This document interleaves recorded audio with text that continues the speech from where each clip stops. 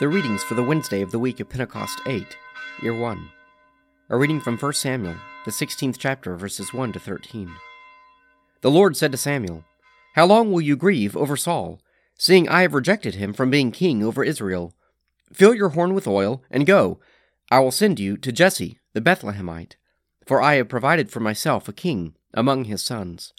And Samuel said, "How can I go? If Saul hears it, he will kill me." And the Lord said, "Take a heifer with you, and say, I have come to sacrifice to the Lord. And invite Jesse to the sacrifice, and I will show you what you shall do. And you shall anoint for me him whom I name to you." Samuel did what the Lord commanded, and came to Bethlehem.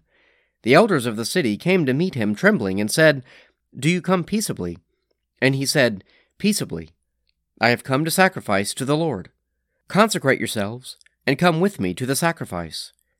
And he consecrated Jesse and his sons, and invited them to the sacrifice. When they came, he looked on Eliab, and thought, "Surely the Lord's anointed is before him." But the Lord said to Samuel, "Do not look on his appearance, or on the height of his stature, because I have rejected him. For the Lord sees not as man sees. Man looks on the outward appearance, but the Lord looks on the heart." Then Jesse called Abinadab, and made him pass before Samuel. And he said, "Neither has the Lord chosen this one." And Jesse made 7 of his sons pass before Samuel. And Samuel said to Jesse, "The Lord has not chosen these." And Samuel said to Jesse, "Are all your sons here?" And he said, "There remains yet the youngest, but behold, he is keeping the sheep." And Samuel said to Jesse, "Send and fetch him, for we will not sit down till he comes here." And he sent and brought him in. Now he was ruddy, and had beautiful eyes, and was handsome. And the Lord said, "Arise, anoint him, for this is he." Then Samuel took the horn of oil, and anointed him in the midst of his brothers. And the Spirit of the Lord came mightily upon David from that day forward. And Samuel rose up, and went to Ramah. A reading from Acts, the 10th chapter, verses 1 to 16. At Caesarea there was a man named Cornelius, a centurion of what was known as the Italian cohort, a devout man who feared God with all his household, gave alms liberally to the people, and prayed constantly to God. About the 9th hour of the day, he saw clearly in a vision an angel of God coming in and saying to him, "Cornelius." And he stared at him in terror and said, "What is it, Lord?" And he said to him, "Your prayers and your alms have ascended as a memorial before God. And now send men to Joppa, and bring one Simon, who is called Peter. He is lodging with Simon, a tanner, whose house is by the seaside." When the angel who spoke to him had departed, he called 2 of his servants, and a devout soldier from among those that waited on him. And having related everything to them, he sent them to Joppa. The next day, as they were on their journey, and coming near the city, Peter went up on the housetop to pray about the 6th hour, and he became hungry, and desired something to eat.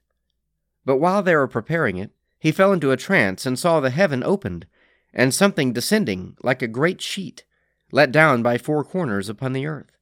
In it were all kinds of animals, and reptiles, and birds of the air. And there came a voice to him, "Rise, Peter, kill, and eat." But Peter said, "No, Lord, for I have never eaten anything that is common or unclean." And the voice came to him again a second time, "What God has cleansed, you must not call common."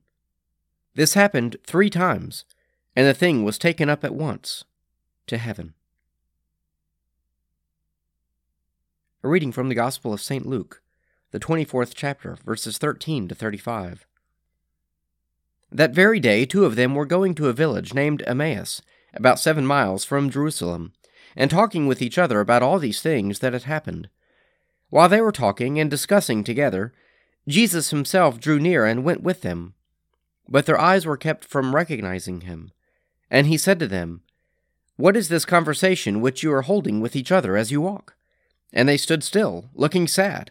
Then one of them, named Cleopas, answered him, "Are you the only visitor to Jerusalem who does not know the things that have happened there in these days?" And he said to them, "What things?" And they said to him, "Concerning Jesus of Nazareth, who was a prophet, mighty in deed and word before God and all the people, and how our chief priests and rulers delivered him up to be condemned to death, and crucified him.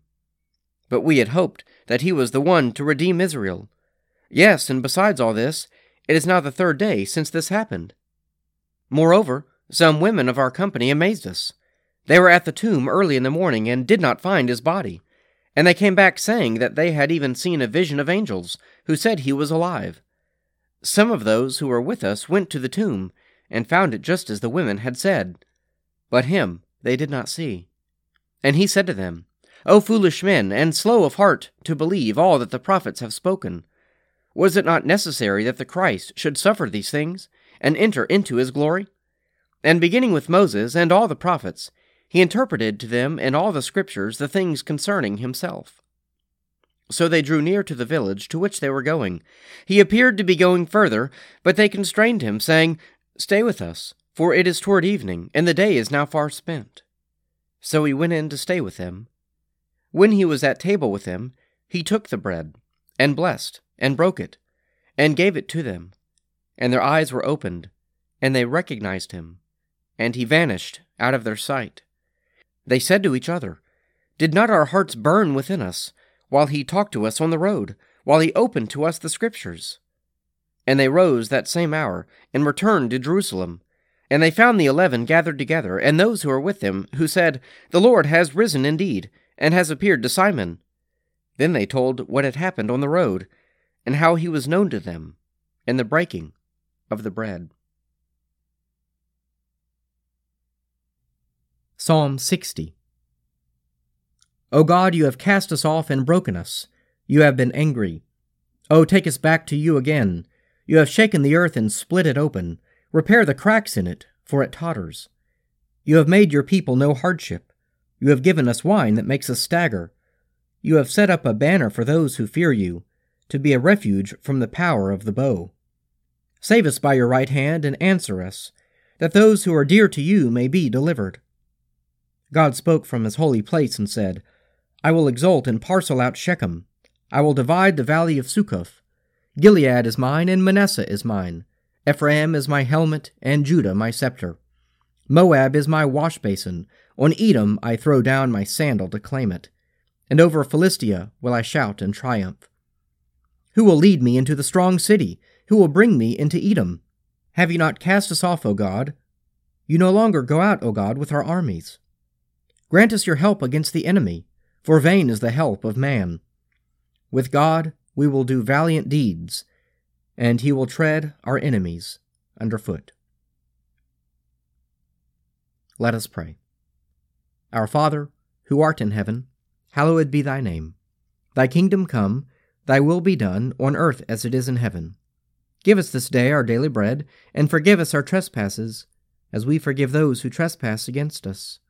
And lead us not into temptation, but deliver us from evil. For thine is the kingdom, and the power, and the glory, forever and ever. Amen.